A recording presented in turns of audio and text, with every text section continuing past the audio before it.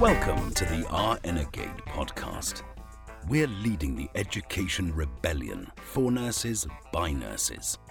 Your hosts, Karen DeMarco and Antra Boyd, asked me to do this intro because of my sexy voice. You're welcome. Get ready to be enlightened, entertained, and inspired by experts who don't just think outside the box. They blow it up and want to resuscitate your love for learning.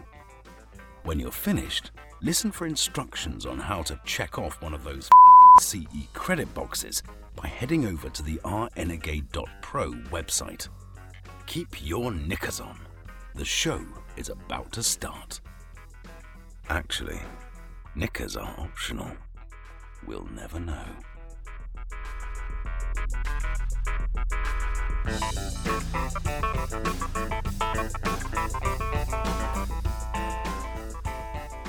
Do a rolling start because if we screw up in the beginning, we can always edit it out. And sometimes we'll leave in the screw up. We'll leave in the screw ups because that makes it fun. And I am an endless supply of screw ups.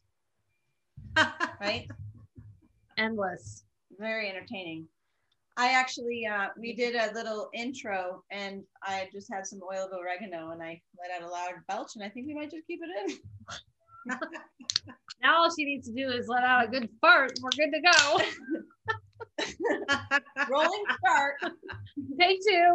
Welcome everybody to the RNegade.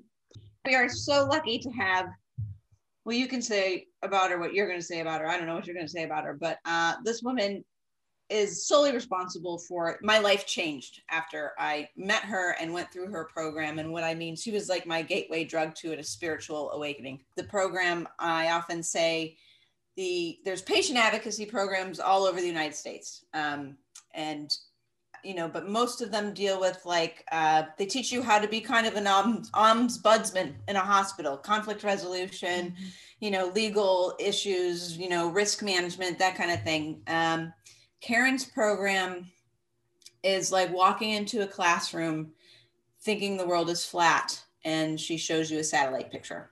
And that's kind of like the best metaphor I can think. It changes your entire perspective, not only of the medical system, what's possible for human beings in their health and in their health care, but also what's possible for you in your life. So I'm thrilled to have her here to pick her brain and hear her story. And I met Antra in 2011. And what year? I was 2017.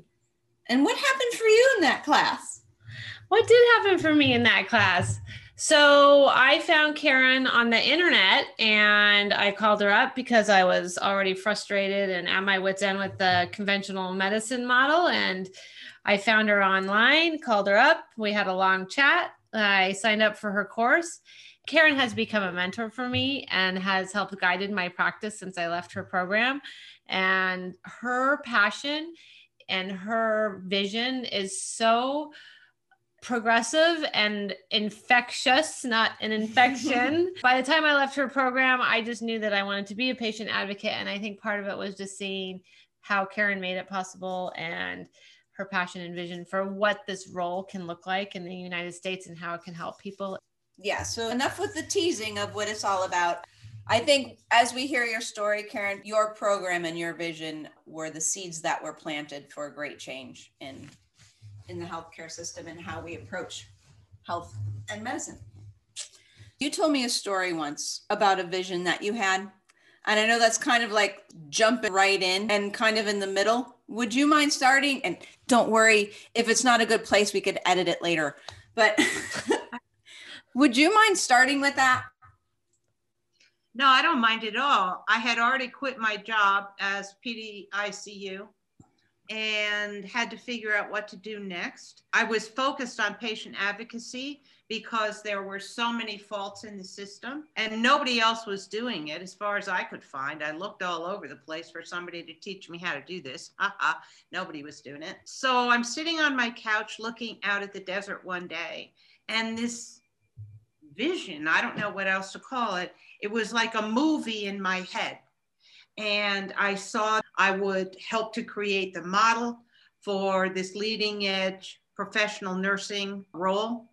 And I saw that I would be teaching, and I saw that we would be working collaboratively across the United States to improve healthcare and empower patients in their own healthcare. And so there I was, a gift from the universe, this amazing vision. I had never been in business. I had no money to speak of. But when you're handed something like that, you say, thank you, God, and move on. And that's exactly what I did. And it's been 19 years now. And there are RNPAs all over the country. And it's an amazing thing to me. The nurses who find this program are passionate, very skilled, very knowledgeable, life learners, excellent communicators, and they're making change in communities all across the country. Not only is it gratifying, it's really exciting for me to watch this happen. Karen, can you talk a little bit about what you saw as an ICU nurse and all those years of experience, what you saw in the healthcare system that sort of propelled you to have, I mean, maybe it propelled you to have the vision, or after you had the vision, it was like, okay, these are the reasons why. What are those? What's wrong with the healthcare system? Was the need that informed that vision? That was so articulate. Well, after I quit my job, because I thought my license was at risk due to really poor staffing patterns, I spent the next couple of months reading every study that I could find. I wanted data on where the holes were in the system. And at the end of that 2 months, it was very clear to me that things were way worse than I knew. Health literacy is in the sub-basement. People don't know what they don't know. They don't know where to find accurate information. They just accept what's told to them, which is not a very helpful way to go into a doctor's office. Medical errors, Hopkins was calling it until COVID, the third leading cause of death. And then misdiagnoses are a real problem. The National Academy of Medicine published a study that demonstrated 12 million misdiagnoses in the US every year. When I saw that, it just blew my head open. But when you read the study, it tells you why. Now, can you imagine why that is? Because care providers don't have the time to really understand a patient's health history. And so patients come into the ER and they have abdominal pain, as an example, and there's no time to really get to know the patient. Am I on the right track? You're on the right track. Let's home in a little bit further. Okay. The reason for all the misdiagnoses and for so many of the preventable medical errors is the fact that docs don't have the information. They're shooting in the dark. Medical records are scattered everywhere, whether they're electronic or paper. There are a lot of errors. Who's got time to read 10 years worth of records, assuming that you can even find them? And that's the reason for the misdiagnoses and a whole lot of the preventable medical errors. Back when I began in 2002, most of my patients were in the hospital. It became very obvious to me early on that hospitalists are pretty much shooting in the dark. They are rotating. They may have 50 or 60 patients. They may have an H&P on each of them, maybe, maybe not. And so they don't really understand what's going on with that patient. And so back then, and this is preparatory before the National Academy of Medicine published its study, I started putting together a tool called the MediKey, or the Key to Your Medical Care. The first part of that I started creating was a chronology. I actually would go find all the medical records on that patient that I could possibly find. And I would read them and I would create a timeline of critical clinical events. Docs could not believe their eyes. Nobody ever did that. It takes nurses. I'm telling you, it takes nurses. So anyway, we started that tool and it has continued to progress. In fact, in its latest iteration, we are waiting for funding from the National Science Foundation. They invited us to apply for funding. And this has the potential, and it was created by nurses, it has the potential to reverse the trend toward misdiagnosis and preventable medical errors. and saved $750 billion. Oh, what a wonderful thing to happen. Anyway, that started back in '03 and has continued to evolve with the assistance of other RN patient advocates. Let me tell you, just a minute, hold on. Before we go any further, I want to tell you that in my view, it is the responsibility of experienced clinical RNs with a wide scientific knowledge base and a big skill set to turn things around in the United States. We are spending 3 times more on our healthcare system than anywhere else in the industrialized country.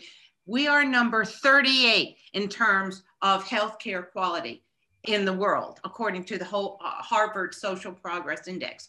So who else, if not us? Why do you think that nurses are uniquely equipped and uniquely positioned? There's a little history lesson here. Back at the turn of the 20th century, when Middle and Western Europe people were migrating and landing in tenants in big cities like New York, and there were very high levels of cholera and high infant mortality, diphtheria, TB, etc. It was a nurse who went in and started public health nursing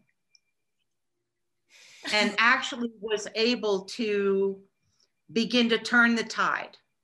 And public health nursing remains today. Okay, so that was one instance. Then move ahead a little bit, and in the 70s, I don't know if you guys remember, but there was a lack of PCPs. There were not enough docs signing up to be family practitioners because it's very hard and it doesn't pay much compared to other specialties. So what did nursing do? I'm asking, I'll tell you. They created the role of nurse practitioner. And nurse practitioners are now providing a very large segment of primary care in the United States. And then about 10 years later, the health insurance industry came up with a brilliant idea of managed care, and nobody knew how to use it. It was a very complex system. People were getting lost. Docs didn't know how to use it. So what did nursing do? Once again, we step into the breach, and we created the role of RN case manager. So now, in the face of spiraling misdiagnoses and preventable medical errors, horrendous health literacy, lack of empowerment of people in the healthcare system, once again, nurses are stepping forward, and that's what independent RN patient advocacy is all about. And it's historic, it's keeping with the history of professional nursing in the United States. There's really nobody else to step forward to begin to make these positive changes in healthcare, in my view. Woohoo! I was a little bit nervous that your typical shyness and, lack of energy. I'm very shy. You said, before you started talking about misdiagnosis, which is an important role for an RNPA, you said sarcastically, because people go into their doctor and just do what they're told. They don't know what else to do. The doctor is supposed to know all, never make mistakes. They don't understand the language. Let me be very clear about one thing. Doctors and nurses have not become substandard. All right. They are forced to work in a system that is riven with faults. And the faults always end up in poorer outcomes for their patients, as well as burnout for docs and nurses. So I just want to be clear about that from the beginning. And as an independent RN patient advocate, you don't have to function in that system. You have to be able to work with it, but you're not within it. That is the big difference. That's key. Tell us some more about health literacy. Why is it that patients can't tell, they don't know what a gallbladder does, or they can barely read the label on a medication bottle? Why is that? Why is health literacy so crap in this country? Well, interesting question. Back in 2004, the National Academy of Adult Learning did a national study to determine just what the level of health literacy is, because we were failing on the global front in terms of outcomes. And what they found was that 12%, yes, you heard me right, 12% of people were health literate. You know what that meant?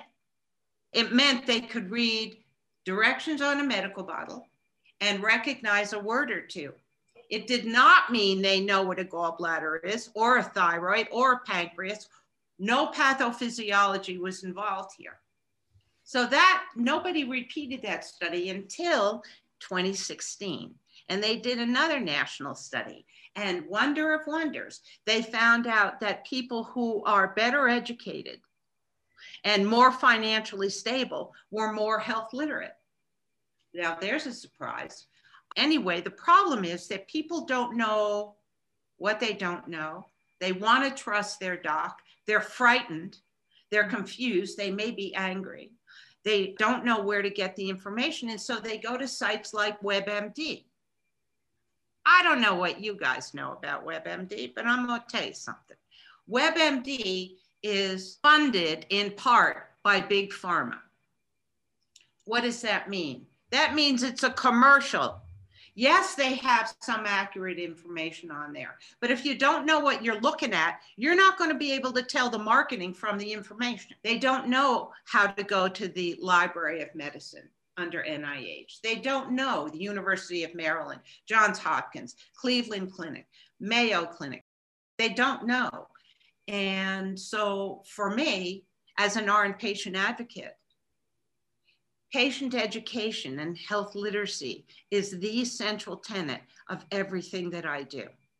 Karen, is it possible to teach people how to advocate for themselves? Oh, thank you for asking that question. Now, let's say I'm sitting down with somebody, right? And before I start spouting the party line on what I want them to know, there are some very significant things that I need to do. I need to find out, A, what do they know? What are they frightened of?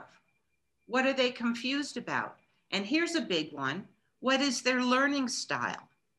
Once you have established that as a foundation, then you can actually begin to bring appropriate information to them in the format that they will most understand and comprehend. Also, you have to find out who's the learner. Let's say you've got an 80-year-old client who's descending into Alzheimer's. That's not going to be your primary learner. So who is the primary learner? You got to figure that out.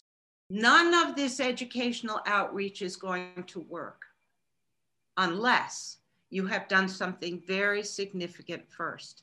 And that is establishing a therapeutic relationship. What does that mean? Are you asking us? Yeah.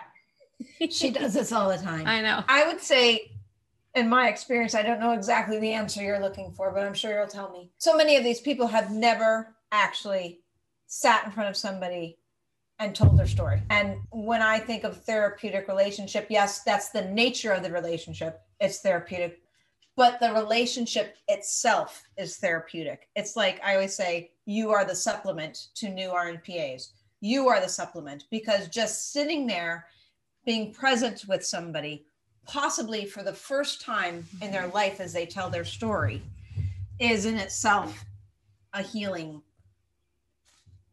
relationship. Well, I think you hit the nail on the head by saying that no one has listened to them ever.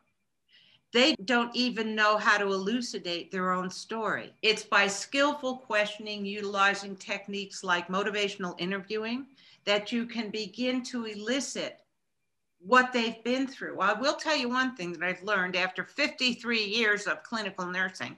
Nobody knows their body like they do. And given the opportunity to speak with them and listen to them does begin to establish that level of trust and the therapeutic relationship, which must underlay everything that you do as an independent RN patient advocate. Once you have established that, then you can really go to work. Then you can really help. Can you give us an example of a patient or a client that you had that you helped with teaching them to better advocate for themselves and what that kind of looked like? Yeah, I can. Well, I mean, how many hours do you have? I can tell lots of stories. I'm thinking in particular of a gentleman that I had many years ago, client, He was at the time 75 or 76 years old. He was 25 years post quadruple CABG, and he was not doing well. He had an abdominal aortic aneurysm that had to be repaired. He was scared to death. The doctors were telling him what they were going to do, but he didn't understand. He didn't know any pathophysiology.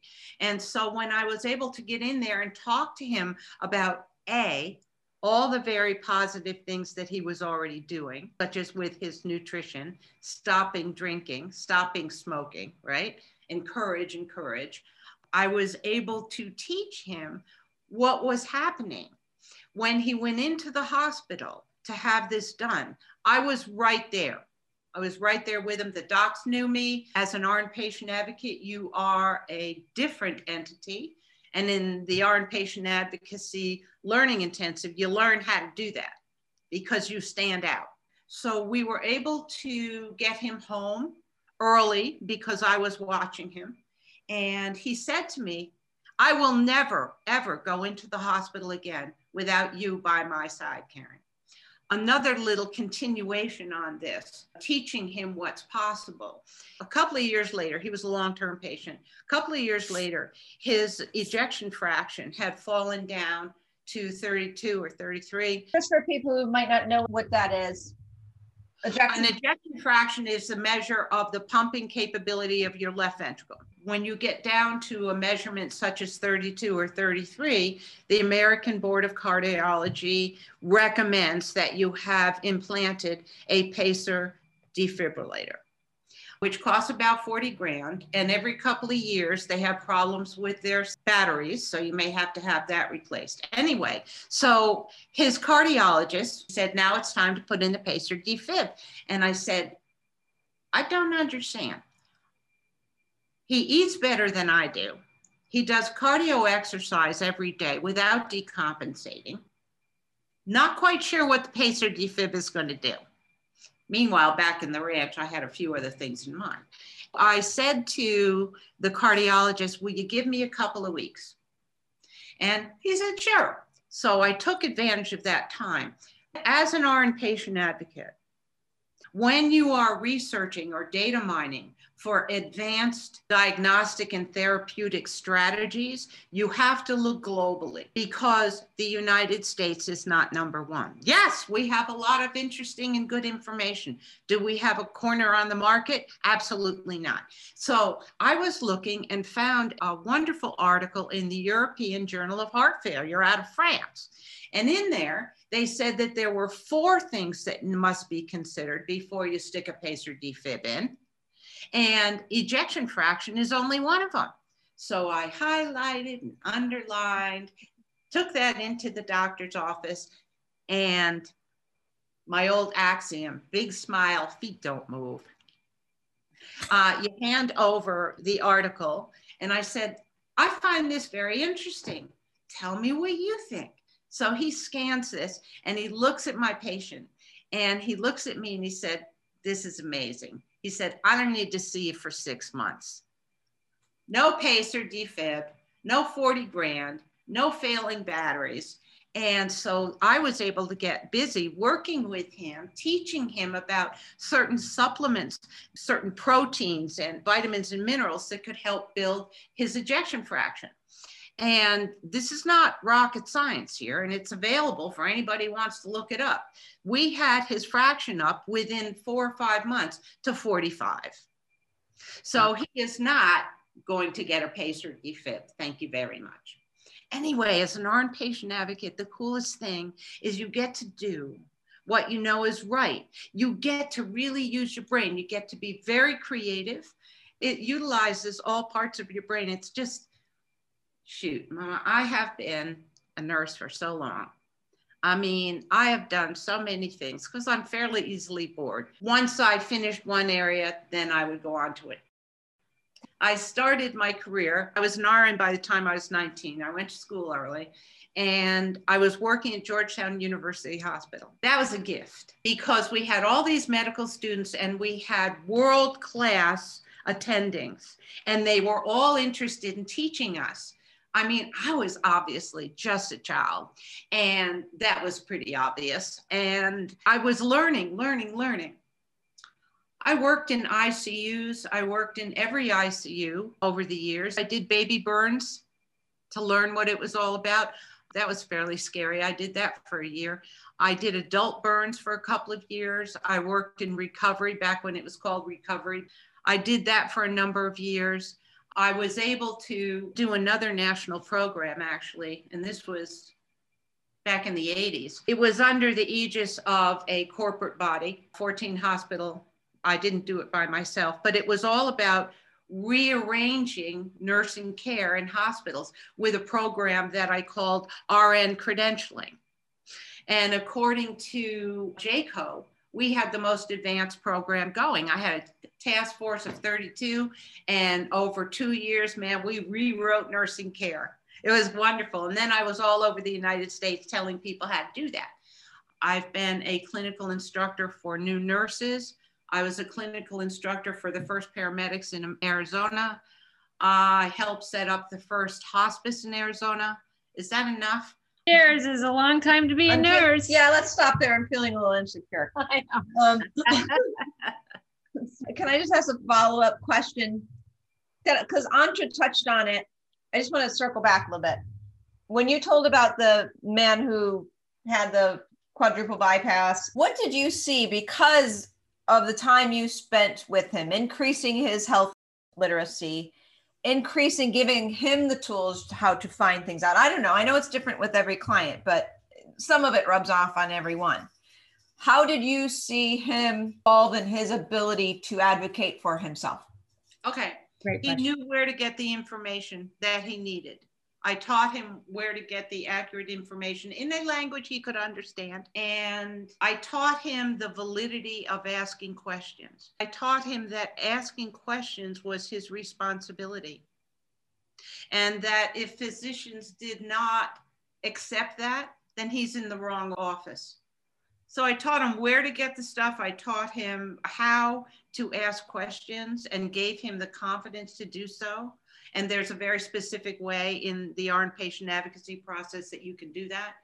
Does that answer your question? Yep. Yes. So important. Yeah.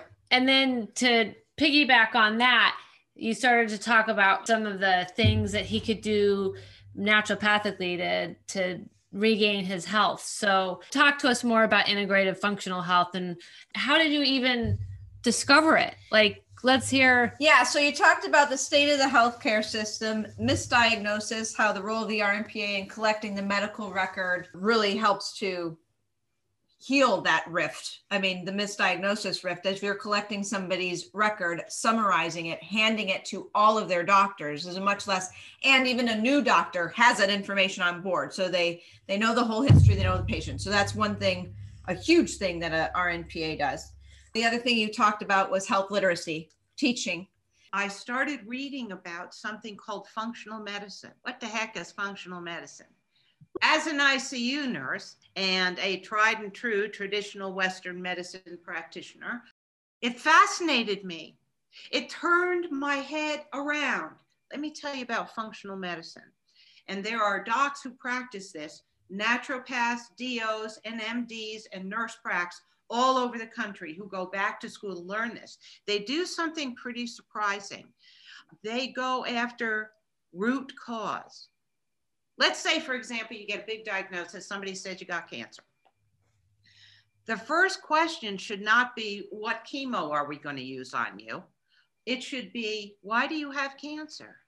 What has allowed this to happen? There are major national labs all across the US that these docs and practitioners utilize to find out why. Now, here's a good question for you. Once you know why something is happening, what can you do? Ding! You can ameliorate, you can treat it successfully rather than just throwing drugs at them to control their symptoms. It's a beautiful, beautiful thing. It started back in the 70s with an accent on nutrition by a fellow by the name of Dr. Jeffrey Bland, who is the godfather of functional medicine globally. And he thinks RN patient advocates are the tip top of patient advocacy in the country, by the way. He and I have established a relationship way back. Anyway, so that's how I found about functional and integrative. And then a little later on, what really did it is learning about something called systems biology. Now, a lot of nurses have not heard about this yet, but when you come to this program, should you choose to do this as part of your career, you're going to hear all about it. Let me tell you. When in nursing programs, as well as medical school, how are you taught about the systems? You're taught there's cardio, neuro, renal, right? And then there's a specialist for each one. They don't talk to each other because nobody's got time. And nobody's looking for the interconnections.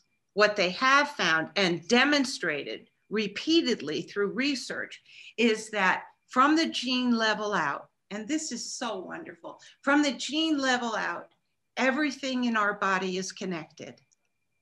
Let me give you a little example. Let's say you've got an inflammatory bowel condition, right? You've got IBS. What other systems do you suppose might be affected if you got this going on? Yeah. All right. Well, first of all, you're not going to be absorbing nutrients properly. Yeah. So this is going to affect your nutrition. It is also going to affect your immune system because more than half of your immune system is located in your small intestine. And so if you've got a dysbiotic or a small intestine that's impacted by major inflammation, then your immune system is going to be impacted also, as will your level of whole body inflammation. And now here's one for you. How about every time you do that, like I get excited that I might answer a question right. There's something about like your way of teaching or your way of asking questions. Like, pick me. I know the answer. Okay, so what's another connection? A big one. Nervous system, brain. Why? Because a lot of your neurotransmitters, like serotonin, a lot of it's produced in the gut. Yeah, 95% of it's produced in the gut. Your gut is called your second brain. Really? Yes. What they're finding is that your immune system in your gut is identical to the immune system in your brain. Nobody even knew you had an immune system in your brain until the last 10, 12 years. Well, you do. And so if you're affecting your immune in your gut and in your body, it's going to affect your brain. Now, let's go back to what Karen mentioned, and that is neurotransmitters. Because 95% of your serotonin is produced in your gut and your gut is not working properly, then you are being set up for anxiety disorders, clinical depression, right? So there's another connection that's going on. And then there's a big one, and that is the Human Genome Project. Here is a question for your family when you have another discussion. How much genetic material sitting in your shoes today is human? I know. Antra, how much? 10%. 10%. That's crazy. I used to think it was 100%. I was dead wrong. Anyway, Well, what's the other 90? The other 90 is bacteria, viruses, protozoa, and fungi. How did this happen? Well, let's go back a few years to when we were in the ocean as a single-celled organism. And as we began to evolve, and you know how many millions of years that took, we were co-evolving with bacteria, protozoa, viruses, and fungi. And in fact, today, they represent 90% of the genetic material in our body. Without that, we'd be dead. There would not be humans. So that's called your human microbiome. And there are major global centers and studies advancing the science of the human microbiome. However, there's one not just in your gut, but there's also a skin biome, an oral biome, a vaginal biome, and the big kahuna is in your gut. So I just kept learning and learning. I'll tell you one thing. to become an independent RN patient advocate, you must be a life learner. You must be curious about everything. Does that mean you're going to use functional on every patient? No. Does that mean you're going to use systems biology as an understanding for every patient? Yes, it does. So what do you do, because you have all this, not only knowledge that's in your head, stuff that you've learned, but because of curiosity being your superpower, and you know how to access it, and you know where to data mine, where to get to all this information. When you have a client come to you, because I'm sure people are listening to this who aren't medical people and like, wow, there's all these options, but what if they're scared? What if conventional is the only way they want to go? How do you reconcile that with your knowing what could be done and their hesitancy? How do you reconcile that? Really good question. Let's go back to therapeutic relationship. I can't teach effectively. I can't guide. I can't advocate on their behalf without that therapeutic relationship as a basis. If they don't know anything about advanced science, I have to accept that. It is my job as an independent RNPA to show them potential approaches to whatever is going on. Should they choose to stay with traditional, it's my responsibility as an RNPA to make certain that they get the best traditional Western medicine possible. And that means evaluating the integrity of the diagnostic process and data mining for the most appropriate and helpful therapeutic approaches. I mean, traditional Western medicine has a lot to offer, don't get me wrong. It just doesn't have all the answers, which it currently thinks it does. So if they want to stay with that, that is their right. It is not my responsibility to make their choices. It's mine to advocate on their behalf, make sure they're getting the best, teach them what's going on, and guide them through the system. Their choice, not mine. It goes along with what we were saying earlier about encouraging your clients to really sort of listen to themselves and to figure out what's the best course of action for them. And if the integrative systems, biology, functional medicine world doesn't appeal to them, then that's okay. But they're making a fully informed decision. As long as they're making an informed choice. I was going to ask you to give some examples. You gave us the one of the guy with the heart bypass, but the power of the advocacy process and the role in collecting medical records, translating, preventing misdiagnosis, increasing health literacy, and giving people access and education about alternatives, functional systems. I'll tell you another story. Miracles. What is that process? You want to hear a miracle? That's not a miracle. This is teamwork. As an RNPA, you are taught how to create really viable teams.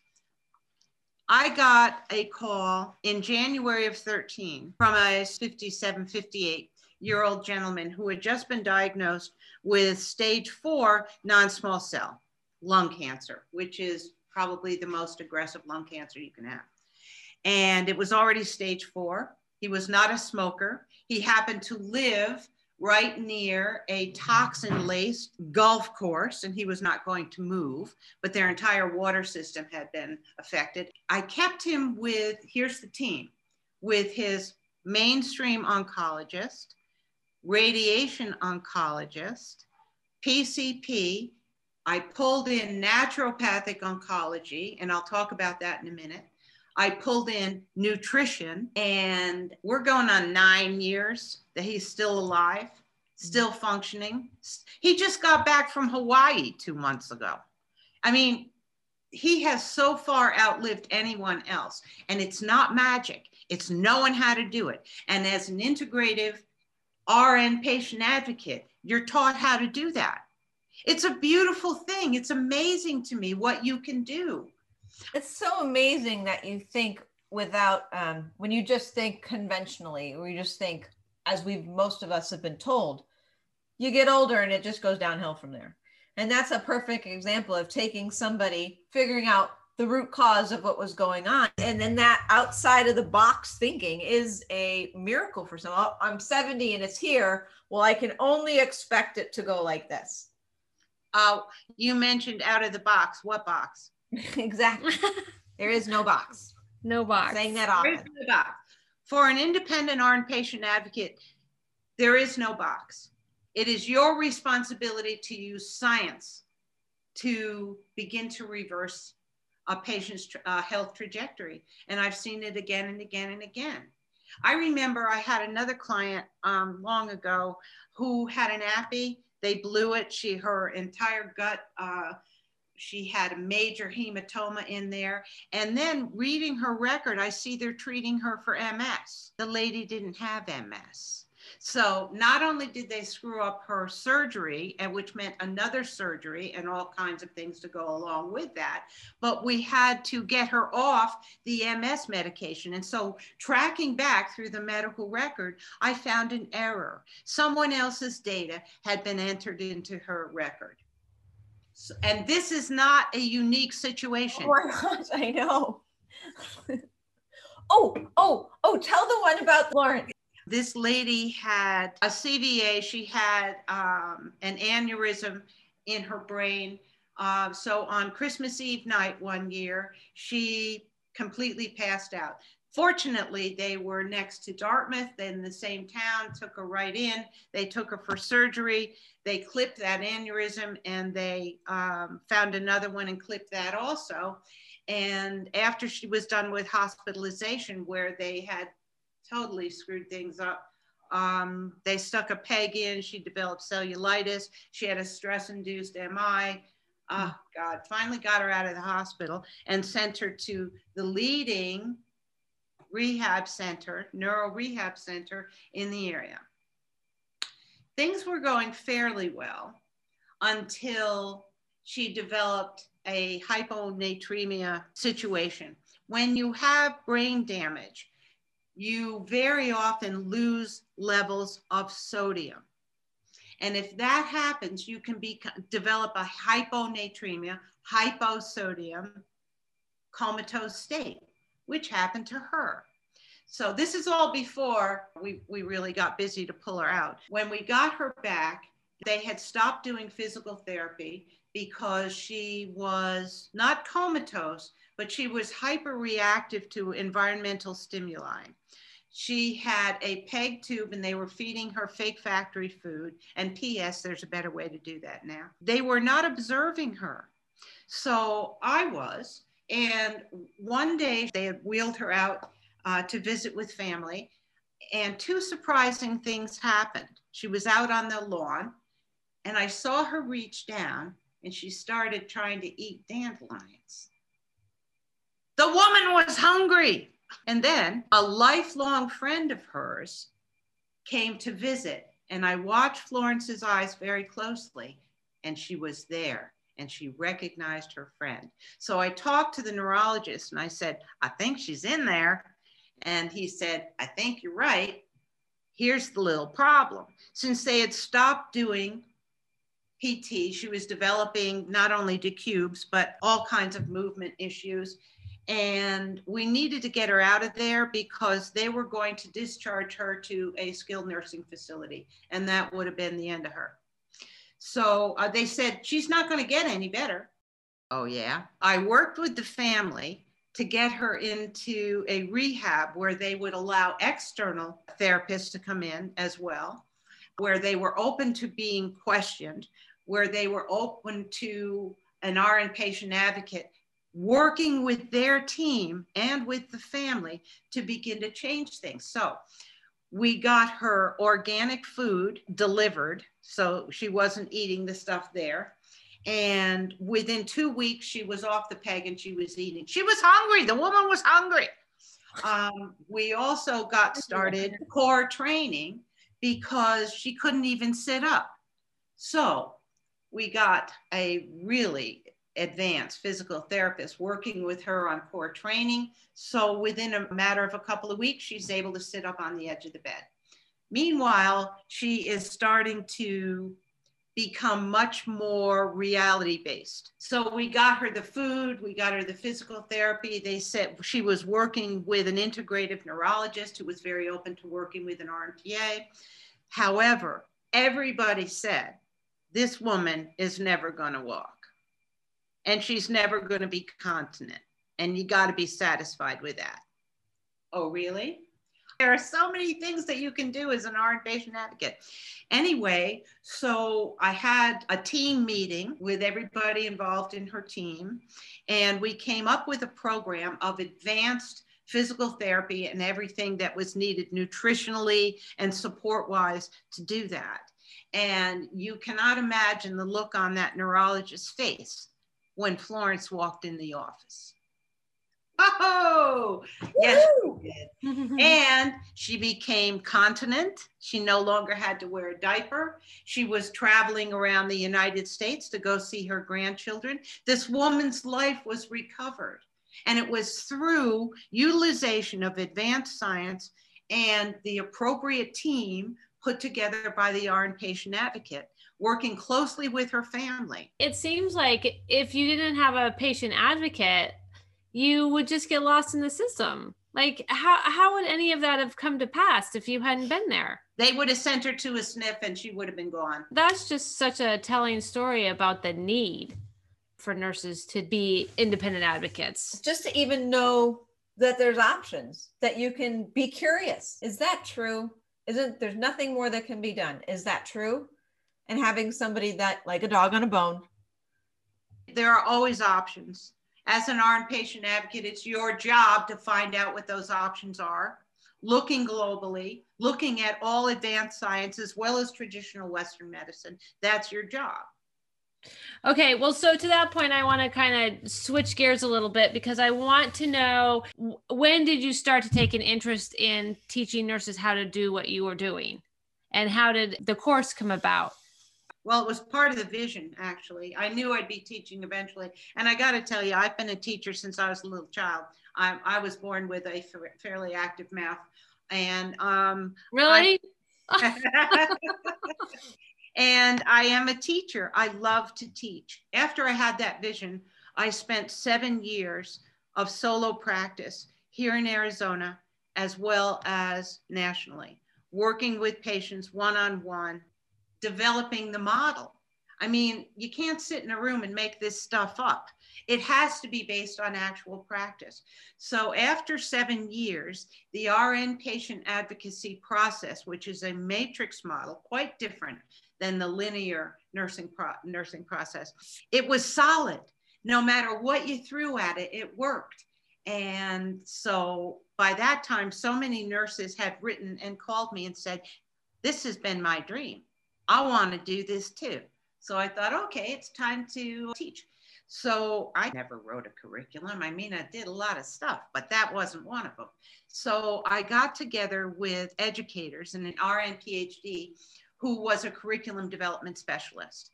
And they helped me put together the first beta test little class. I picked 5 nurses from different geographic areas around the country.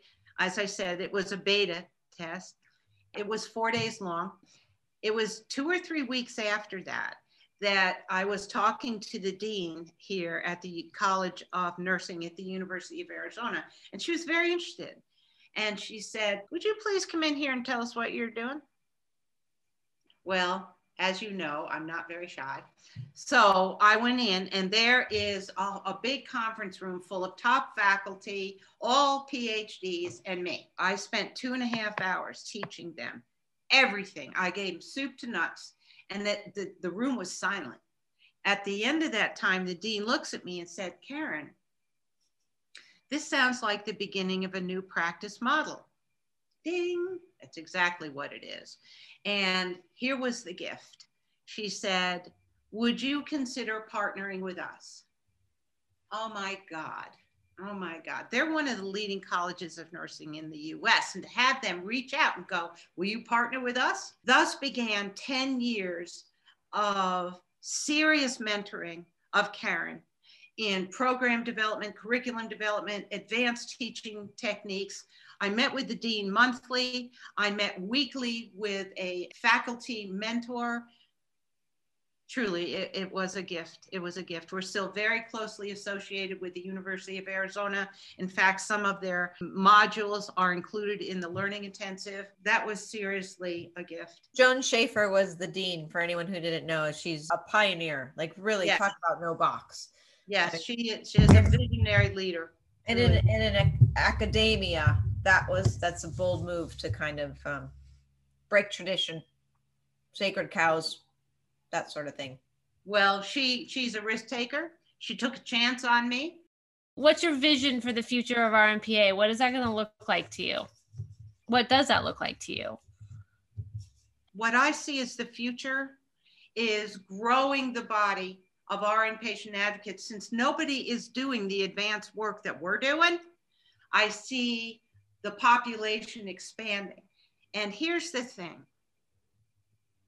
When you become an RN patient advocate and you complete the program, you don't go home and do your own thing. You become a member of a national community who will support you and help you in your practice. I see that there will be more RNPAs.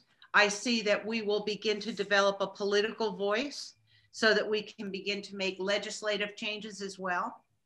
I see that we are going to have what Antra and Karen have been calling the RNPA Academy, and begin to add more things available in teaching. For example, right now we're looking at adding basic wound care for every RNPA. We are also looking at adding, what if you just want to stick with traditional? What if your practice is ICU? Well, we have an RNPA in Chicago, Terry Dreyer, who has developed that program. I see that we are going to be addressing more and more areas of clinical need. I see that we are going to be recognized as by the general population as people who can really help them. We will have a publishing side. RNPA is growing, and it's growing because it has to. No one's doing what we're doing. What have been the biggest obstacles, do you think, to it?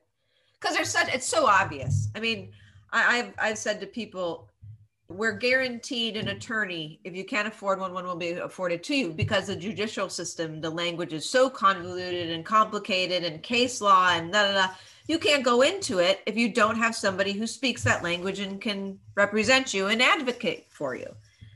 Well, in the judicial system, the risk is fine or freedom. In the medical system, it's injury or death, or lack of appropriate care. Like with Florence, like injury or death are just stopped in your recovery stopped in its tracks because nobody's willing, or people don't know that there's something else that can be done. Why a independent patient advocate?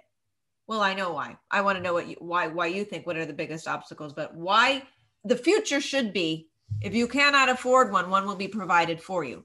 Because the medical system, convoluted, complicated, and not every option is even touched on.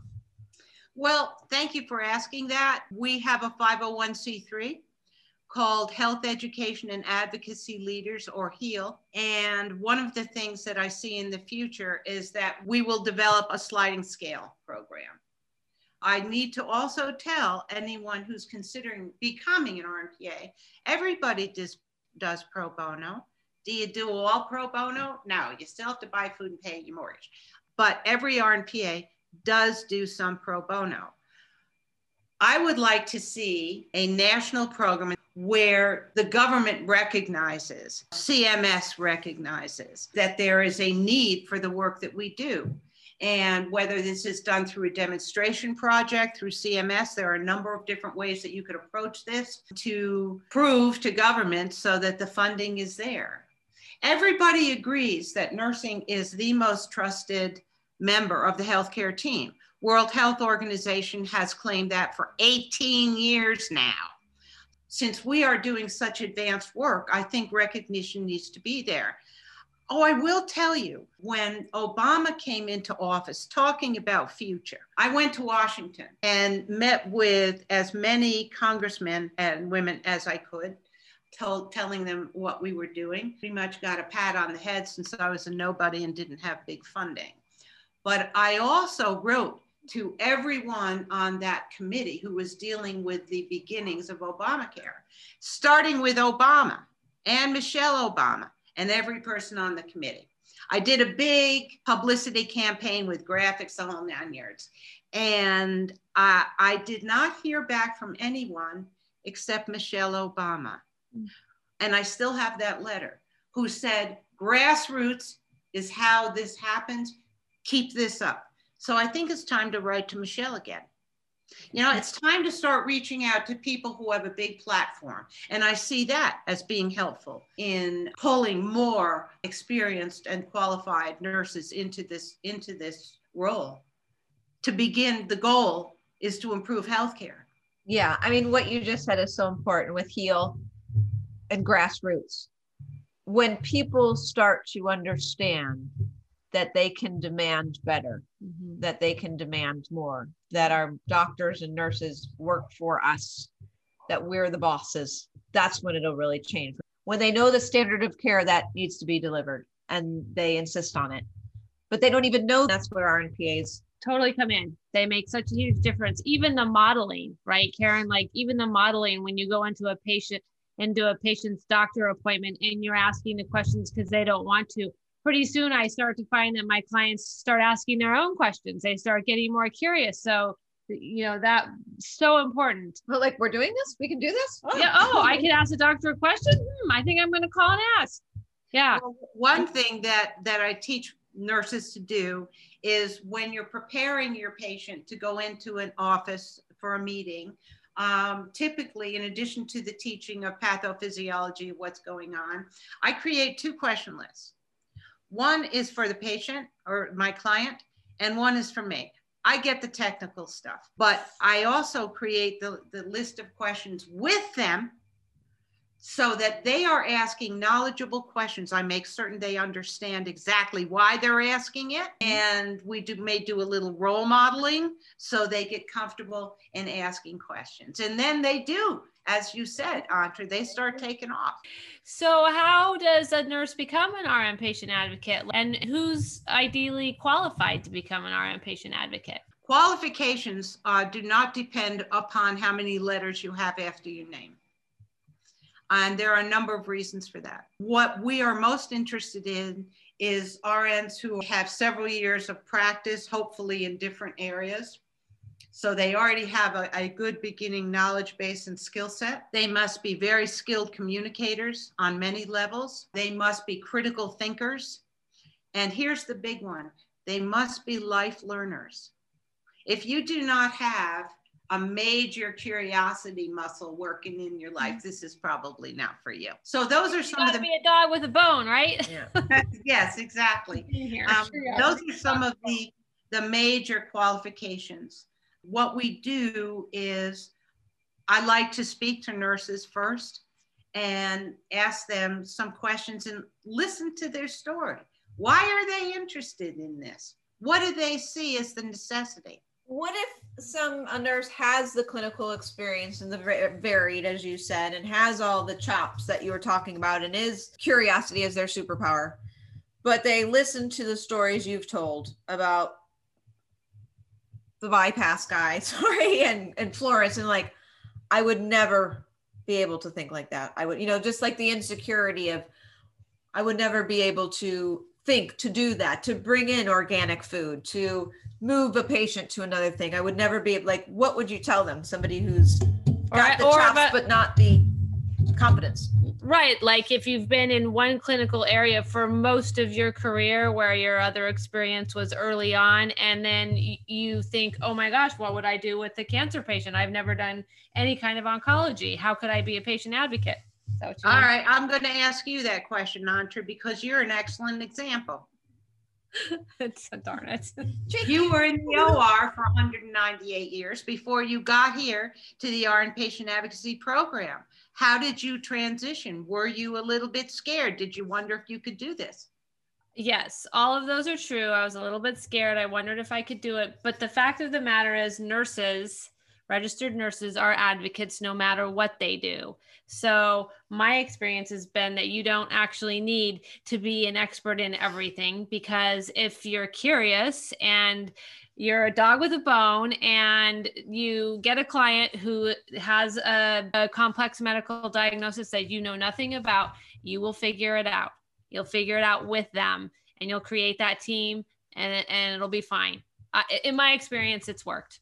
And you have a national network of RN patient advocates to reach out to. Hey, I have this patient. I am clueless. I don't know what to do. Who, talk to me, and talk to other RN patient advocates who will respond and help you. Yep. Do you have a sense of adventure? Mm-hmm. Are you enough dissatisfied with what you're doing to go for something exciting that you've never done before, with guidance and teaching and support? You're not thrown out there all by yourself. No, you have guidance and support all along the way. And as I said earlier, and I'll repeat, this is the coolest thing I've ever done. And I've done a lot of stuff. My practice evolved and become so different, but every person that comes is like a whole new story. Mm-hmm. Yep. Yeah. In fact, interesting, I got a call today from a nurse who's interested in the program, and she wanted to know if she was too old. I said, how old are you? And she said, I'm 55. I started to laugh because I was 54 when I started this 19 years ago. Yeah. I'm still going. Anyway, so we have a good laugh about that. If you're retired and you're looking for something new and very interesting that you can do part-time, this is certainly a good approach. Or if you want something full-time and you're very dissatisfied with what's going on in the clinical setting right now, you want to stay in nursing, but you don't want to do that anymore, this may very well be an option for you to investigate. How does somebody get a hold of you? If you go to rnpatientadvocates.com, you will learn all about the program. And in there, there's an email that I can get. I talk to nurses day in and day out. I'd be delighted to speak with you and see whether or not this is a path you may wish to take. Wonderful. All right, one last question. You've been given an assignment. It's your last lecture. Your last time you'll ever be able to speak in front of a crowd. I'll be dead, right? Well, actually, I was given this assignment before. I was to pretend I was going to be dead, but you don't have to pretend you're going to be dead. We all are one day, but it's the last time you'll be able to teach anybody. You can teach them anything. What is the... Who am I teaching? You get to decide what is something that you learned that is most important for you to leave behind. I would choose to speak with nurses to open their minds to the incredible potential that they have for improving healthcare outcomes and for beginning to shift the healthcare system in favor of good outcomes and better patient care. I would want the opportunity to have them realize their potential. That would be what I would choose. Awesome. That's pretty amazeballs. Yeah. Amazeballs. Amazeballs. For anybody listening to this recording who was just listening for your own curiosity, life enrichment, understanding, entertainment, this is where your portion ends. If you are a nurse who would like a CE credit for listening to this recording, you can go to RNegade, that's RNEGADE.pro, renegade.pro. Go on renegade.pro and you can take the evaluation and do the activity so that you can get your CE for learning about RN patient advocacy and all about Karen Mersereau. Thank you, Karen, so much. So lovely to have you on the podcast, and your enthusiasm just shines right through. Love the passion. Yeah, you could have at the end there, you could have talked about anything. It's your last lecture, and she wants to tell nurses about their potential. About their potential. That's awesome. Yeah. Yeah. Very good. Thank you. Thank you for listening to the RNegade podcast. If you're a nurse and would like a CE for listening to this, go over to the rnegade.pro website. Andra, spell that for me, please. That's RNEGADE.pro. Thank you. So go on the website, find the podcast, do the activity. And if you have any questions, contact us and we'll be happy to help. And if you can't figure it out, good luck.